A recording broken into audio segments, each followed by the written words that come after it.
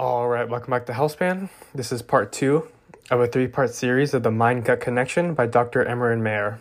In this episode, I will be discussing how stress effects can be transmitted from one generation to the next, stress in the womb, microbes for a healthy start, our microbiota and emotions, microbes and social behaviors, as well as early development. So let's go ahead and jump right in to understand how stress effects can actually be transmitted from one generation to the next. So one of the speakers at this Sedona conference was Rachel Yehuda.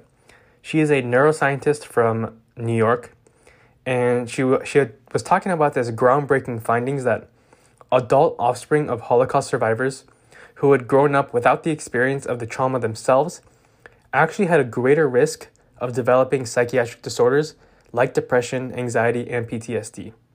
And we were seeing similar findings in World War II veteran offspring as well as 9/11 offsprings. In a rat study by Dr. Meany, he showed that when the daughters of stressed, neglectful rat moms became mothers themselves, they behaved no better towards their own pups. So his study found that effects could actually last for several generations, suggesting that the stress experienced by the mother and the ensuing effects on her behavior towards her pups could actually be passed down to the offspring. And the reason this is going on is due to epigenetics. So epigenetics is how our behaviors and our environment affects our DNA. And we're seeing that some of these epigenetic changes were causing alterings in the brain signals, which made the adult daughters poor mothers themselves, and this caused their own pups to tag their own epigenetics, and kind of this vicious cycle really continued from one generation to the next. Now, we've made tremendous progress in understanding the relationship between early adversity, changes in the crosstalk between the gut and the brain, and the role that the gut microbiome has in these interactions. And it's becoming clear that early life stress not only affects the brain and the gut, but also has a profound effect on the gut microbiome as well. So studies have shown that when adolescent rhesus monkeys leave their mother for the first time, they actually develop patterns of separation anxiety, and they also develop diarrhea. And it's actually very similar to what happens when teenagers kind of go off to college and leave home for the first time. They sort of develop these GI issues and anxiety. And these stress-induced changes in the gut function have dramatic effects on living conditions for our gut microbes. So in response to these stressful conditions, we actually can quantitatively see a decrease in the amount of lactobacilli and an increase in these bad pathogens like E. coli and Shigella. And the stress hormone norepinephrine also makes these bad pathogens more aggressive and more persistent. So again, we're seeing this decrease in lactobacilli, which is very good for us, and an increase in these bad pathogens, E. coli and Shigella. And in a recent study by Premisil Bursich's group at McMaster University in Ontario, the investigators confirmed our early findings in the same animal model that poor mothering was responsible for the increased responsiveness of the gut to stress, consistent with alterations in the brain stress circuits. So stress in the womb. So monkey experiments showed that maternal stress alters our gut microbiota. So we've established that. Neurobiologist Chris Coe of the University of Wisconsin exposed pregnant rhesus monkeys to alarming noises on and off for 10 minutes every weekday for 6 weeks. This stressed the monkey, and kind of very similar to how we get stressed with traffic and noise and stressful situations like working right before pregnancy.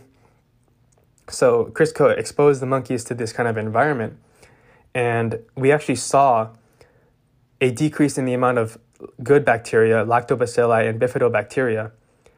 And when the monkeys who were the control and weren't really exposed to this noise and alarming sounds, those monkeys had been left in peace. They actually had higher amounts of lactobacilli and bifidobacteria.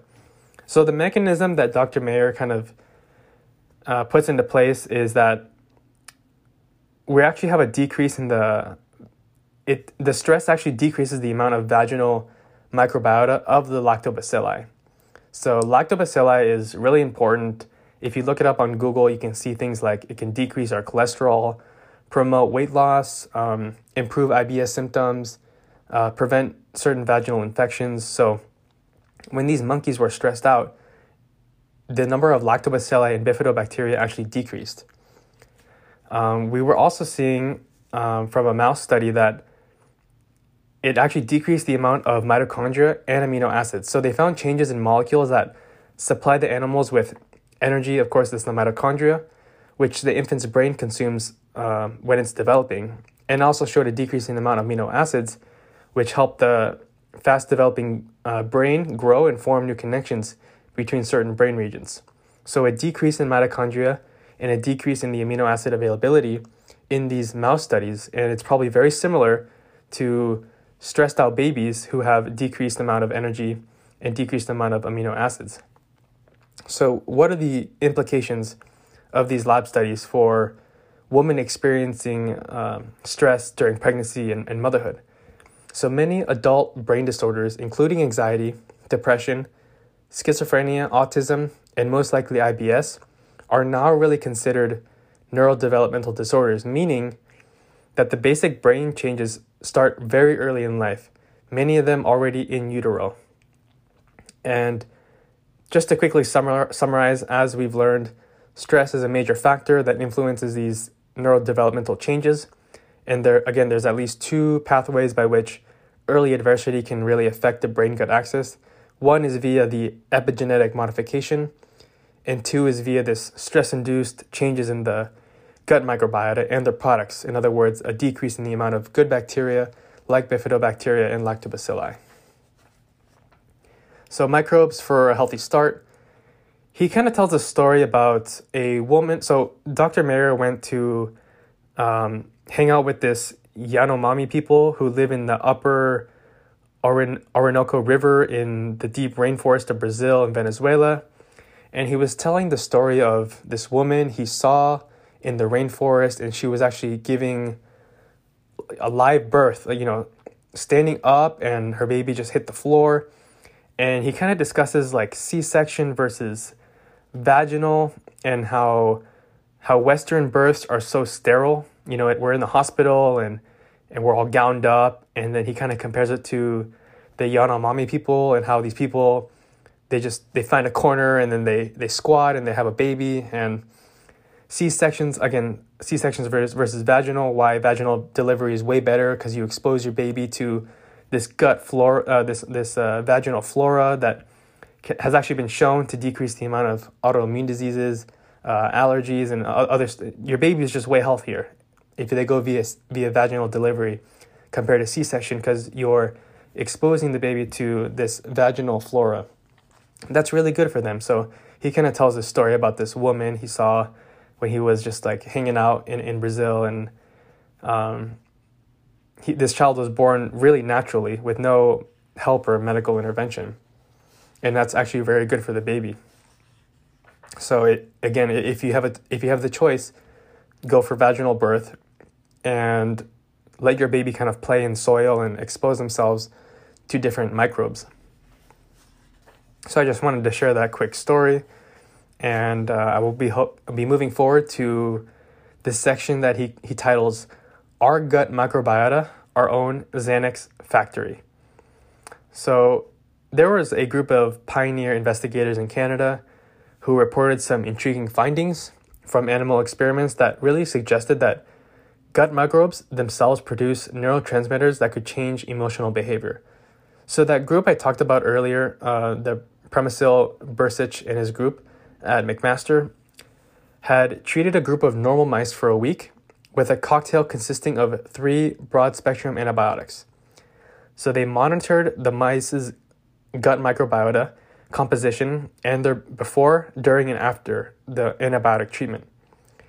And his group was surprised to see that the antibiotic-treated mice engaged in more kind of exploratory behavior, like spending more time in the well-lit, open areas of their cages or experimental setup, rather than the dark and protected locations they usually prefer.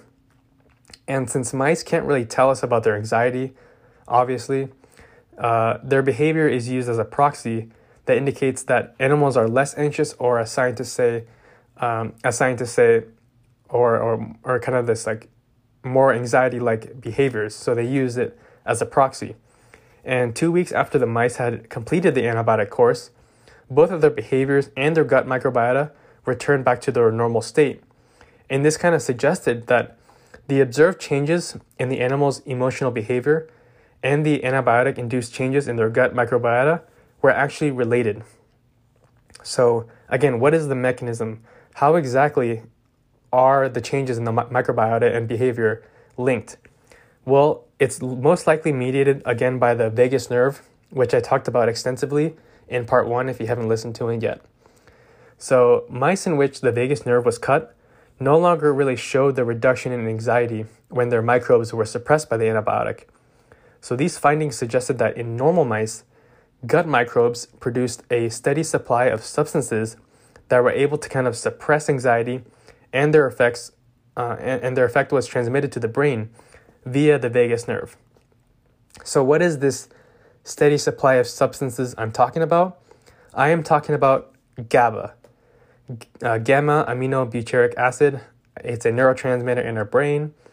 It's the same way that many of our drugs work, our anti-anxiety drugs like Valium, Xanax, Klonopin. The same mechanism is via mimicking the effect of GABA. And we're actually seeing that. So a few minutes ago, I mentioned the benefits of lactobacilli, right? A decrease in cholesterol can kind of promote weight loss, decrease IBS symptoms, prevent against vaginal infections. But one of the other things that lactobacilli, as well as bifidobacteria, can actually do is produce GABA. So they have the synthetic machinery to produce GABA. So the question is, could a regimen as simple as eating fermented foods and taking probiotics actually help anxiety-prone individuals to reduce their anxiety levels? And the answer is yes. So in 2013, there was a study done with 36 women who were separated into 3 different experimental groups. Twice a day for 4 weeks, the active treatment group ate yogurt enriched with a particular strain of bifidobacteria. And then a second group ate a non-fermented milk product that had no probiotics, but was indistinguishable from the one with the bifidobacteria. And the third group had no yogurt or milk at all, so that's the control group. And then this experimenter scanned each of the women's brains as they laid in this MRI scanner and performed a task designed to test their ability to assess other people's emotions from facial expressions. So that's the study. 36 women, 3 different groups, and the task consisted of watching the faces of 3 different people who looked angry, scared, or sad, and quickly identify which 2 of the 3 faces displayed the same emotion by pushing a button. So that was the task these women had to face. Now, what did the results show? So compared with women who ate the milk product with no probiotics, women who received the probiotic mix for 4 weeks showed actually less connectivity between a number of brain regions during the emotion recognition task. So these results showed for the first time that some of the astonishing results from mouse studies actually applied to humans as well. Specifically that manipulating the gut microbiota could measurably change human brain function during a task related to emotions, at least at a very basic emotional reflex level. So we're seeing the intake of the bifidobacteria can actually influence emotion. And for Dr. Mayer's research team, this really opened up a completely new way of looking at how brain functions in health and disease and how to really keep our minds healthy. So the role of microbiota in depression. So there are about 3 well-controlled studies performed in patients with a psychiatric diagnosis of major depressive disorder that clearly implicate a role of altered gut microbes in the symptoms of depression. So in part 1, I went very extensively into serotonin and the effects of serotonin and depression. And now I will be discussing this these different kind of studies. So French investigators gave 55 healthy men and women a month-long regimen of a daily probiotic that contained, again, lactobacilli and bifidobacteria, these GABA-producing bacteria.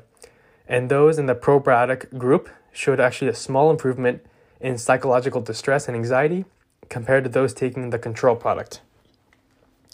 In another study, British researchers gave a different lactobacilli species to 124 healthy people, and in people who were more depressed when the study began, the treatment significantly improved their mood. So again, we're seeing this correlation with the gut and brain via serotonin, and we're seeing this correlation between our microbiota and our emotions as well. Again, I found that super interesting. So we will be moving forward and talk about our gut microbes and how it affects our social behavior. So if our gut microbes can affect our emotions, and emotions and gut feelings kind of drive our decisions on how we behave, it logically follows that gut microbes can actually alter our behavior. And if the gut microbes alter our behavior, then could an abnormal mix of gut microbes lead to abnormal behavior? And if that's true, could replacing abnormal gut microbes with healthy ones improve not just intestinal problems, but behavior itself? So these are the questions that Dr. Mayer is laying out, and that brings me to the story of Jonathan. So Jonathan is this 25-year-old guy, and he was brought in by his mother, and Jonathan has autism spectrum disorder, and he also suffered from GI problems his entire life. So abdominal bloating, pain, and constipation. So Jonathan, 25, ASD and GI problems. So Dr. Mayer requested a detailed analysis of the microbiota in his stool through the American Gut Project, and a series of studies in recent years had suggested that patients on the autism spectrum may have an altered mix of gut microbes relative to individuals without ASD symptoms, including proportionally more of the bacteria group known as Firmicutes and less called Bacteroidetes. And patients with irritable bowel syndrome exhibit a similar pattern. So Jonathan's analysis revealed that he had the same pattern. He had more of the Firmicutes and less of the Bacteroidetes. And he also had fewer of the bacteria known as proteobacteria and actinobacteria than the average American. So even though he had this unusual diet and suffered from anxiety and stress and also had IBS symptoms, we didn't have any way of knowing if it was his ASD, his IBS, or his eating habits that were responsible for this kind of altered mix of gut microbes. And among other questions, Jonathan and his mother wanted to know whether Jonathan could consider undergoing a fecal microbial transplant or take probiotics to change his microbiome to help with his psychological and GI symptoms. And the reason they were asking about this was because there was a recent animal study that had spread like wildfire through the autism community, and it kind of ignited a great deal of hope in these experimental therapies. So I'm going to go through what this experiment was and what it showed, and I'm just going to explain the study. So it is one of the best and most influential animal studies done yet by these two researchers, Dr. Mazmanian and Dr. Xiao from Caltech in Pasadena. What they did was they injected pregnant mice with a substance that mimics viral infection and activates their immune system. Now, young mice born of such mothers exhibit a range of kind of altered behaviors that resembled people with ASD, like anxiety-like behavior, the stereotypical repetitive behaviors, and also like compromised social interactions. And for this reason, this so-called maternal immune activation model is really valid for animal model with autism. So basically, they injected mice with this viral infection. the mice developed symptoms similar to ASD. Now, the Caltech investigators found that the young mice exhibited changes in their gut microbes and kind of had this imbalanced mix of gut microbes, a leakier intestine, a greater engagement of the gut-based immune system. And the investigators identified a particular gut microbial metabolite that was closely related to a metabolite that had previously been identified in the urine of children with ASD. When they gave this metabolite to healthy mice born to mothers whose immune system had not been activated, those mice had the same behavioral abnormalities as mice born to mothers whose immune system had. So most intriguing was that when they transplanted the stool of the abnormal mice into a germ-free mice that behaved normally, the transplanted animal behaved abnormally. So one more time. They took the kind of like the fecal matter of the mice who had this ASD and gave it to a normal mice that behaved normally, and the normal mice began to kind of like act abnormally. So this really strongly suggested that transplanted stool from the affected animals produced a metabolite that could actually reach the brain and alter behavior of a healthy mice. Most important for people with ASD, they could make several, though not all of the autism-like behaviors disappear by treating the affected mice with human intestinal bacteria like Bacteroides fragilis, something that they kind of lacked. So extremely interesting. You can look up the full trial yourself, but that's the long synapse of what the study was actually doing, the fecal transplant. So Dr. Mayer really explained to the patient that several ongoing studies in human patients with ASD will be able to answer his question definitively within the next couple of years. But what did so they didn't end up doing the fecal transplant, but he kind of had this targeted treatment plan of both his brain and his gut. So he, along with this dietitian, worked with him to kind of gradually change his diet, Jonathan's diet, from being like this restricted diet to like a more well-balanced, which included a lot of like fruits and vegetables, and a kind of a wide range of fermented products. And all these fermented products contain the lactobacilli and bifidobacteria. He also gave him some herbal laxatives to treat his constipation. And last but not least, he taught the patients kind of like self-relaxation exercises like breathing and stuff, and cognitive behavioral therapy for his phobias and increased anxiety. And Jonathan is doing a lot better than he was. So that was just a cool snippet about fecal transplants, and you can definitely read more about that. So we're moving forward and going to the next section,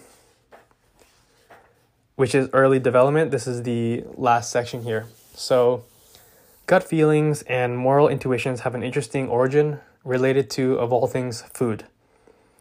So here's his main point. So for example, gut feelings related to hunger comprise your earliest signals about what is good and bad in the world, and they begin at birth. So the gut feeling of an empty stomach may be a newborn child's kind of first negative proto-emotion, and this kind of triggers an uncontrollable craving for food. So similarly, the satiated feeling that follows the consumption of breast milk, which is full of pre and probiotics, is likely the earliest experience of feeling good. So the signals sent from your gut to your brain, the gut sensations play a key part in these early experiences, and by extension, your ability to differentiate good from bad. So based on emerging evidence about the development of the gut microbial ecology during the first 3 years of life, we can make some intriguing speculations. So it's plausible from animal studies that gut microbes influence the emotional state and development of our infants. So how is this possible? What is the mechanism? Some of it has to do with the mother's milk, which I mentioned has those prebiotics and probiotics, and also contain, again, the lactobacilli, which can act similar to these Valium, Klonopin kind of drugs, these anti-anxiety drugs. So by kind of producing their own endogenous Valium via the lactobacilli, we can kind of show how the baby can actually calm down. It can calm down the baby's emotions and make them really feel good by kind of relieving them of any of their hunger. So I'm going to end there. Super interesting how our development is actually affected by not just our life, but even before we're alive in the womb. We're just in the womb, and our stress levels can actually be affected by the mother, our own mother. So super interesting stuff, the fecal transplant and how our gut microbes affect our emotions and social behavior. Really interesting. So in part 3, I'll be talking about how to actually optimize brain and gut health, what you can actually start to do today to optimize your own brain and gut health. So I hope you enjoyed the podcast. Hope you learned something, and I hope you tune in next time. Thank you for listening.